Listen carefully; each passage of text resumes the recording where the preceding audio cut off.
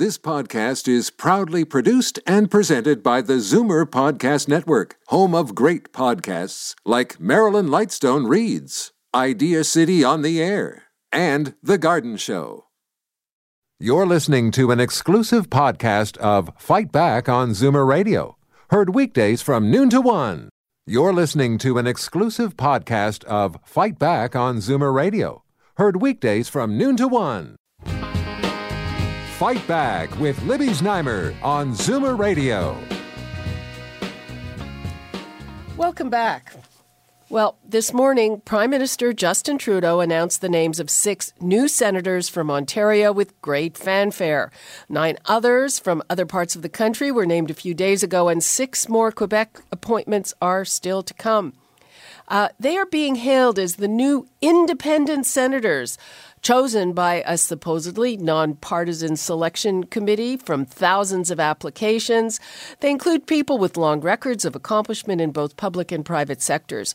So, will these appointments help clean up the red chamber, or at least clean up the optics, what people think about it? We want to know what you think. Does it make any difference to you?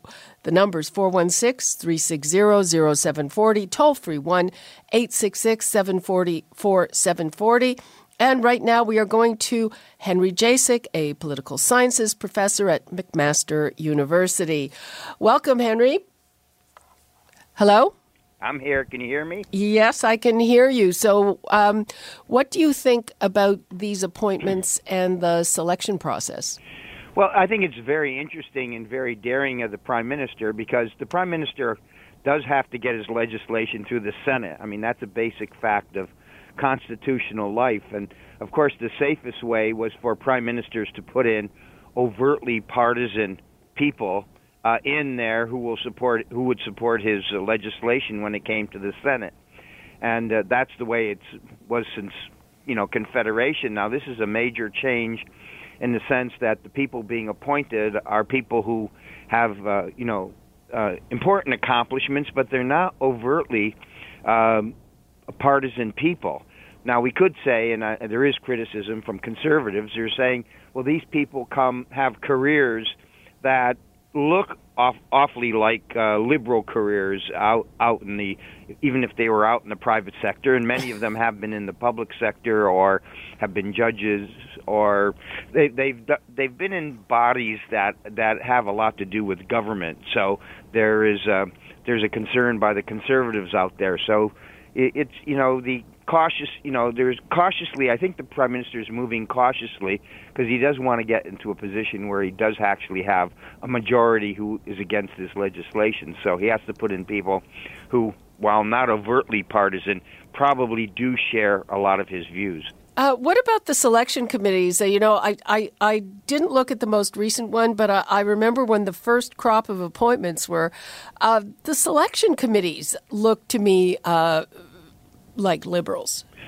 Oh, yes. I think the people on the selection committee, I don't really know or if they were overtly liberals, but they were people who were likely to be in categories that would share the views of the liberal government the way it is now. People who are, have probably an understanding and a positive view of what government can do in our society, and people who believe that generally government will do the right thing, so that basically we should be, for the most part, supportive of government decision-making and government institutions, particularly when they're run by the Liberal Party. So it's a party made up of people who have these sort of accomplishments. They're part of really the organizational elite of the country. They're not ordinary people, for sure. They are people who have run organizations, have interacted with the government,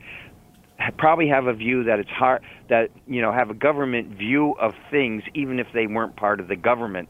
And I think, I think that's the way the process has been from the beginning down to the actual appointments. But as I said, I think Trudeau wants to be careful because he doesn't want to wind up appointing people who will essentially give a majority to people who don't want to pass his legislation. Then we have a constitutional problem. So is this smoke and mirrors?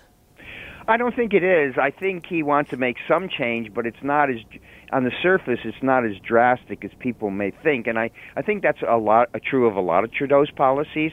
He is making change, but when you look at them, it's, initially the wording sounds like this is going to be dramatic, or people read that into it. But when they look very closely, they see, well, maybe it is a change, but it's not a really big change that we might have expected. And I think that's what we're just seeing from this government. This government is sort of a much more of a middle-of-the-road government, and not really a radical change type of government, even though the language often sounds that way. Would you say that this is just smoke and mirrors? I don't think I would say that, because I don't think there's an intention to really fool people, but I do think it's the actual actions are more cautious than the words that describe what the government is doing. I think that's a fair thing to say. I don't think they intend to deceive people, but they are moving more slowly than, as I said, than their language would indicate. Final question here. This was done to overcome a perception that people in the Senate were entitled. We had expense account scandals and prosecutions as well that did not go anywhere. So the question is, what guarantee do we have that these new appointees won't do the same thing? Well, I think, first of all, in terms of the expectations that they probably have going in, and given the type of people they are, they're not going to be fundraisers for the government in power. I mean, they are not that close to the government, and they have a feeling of obligation. I mean, the problem of at least a couple, if not more, of the senators that, and this is also traditional with all governments in the past, it was expected that senators would raise money for the party in power.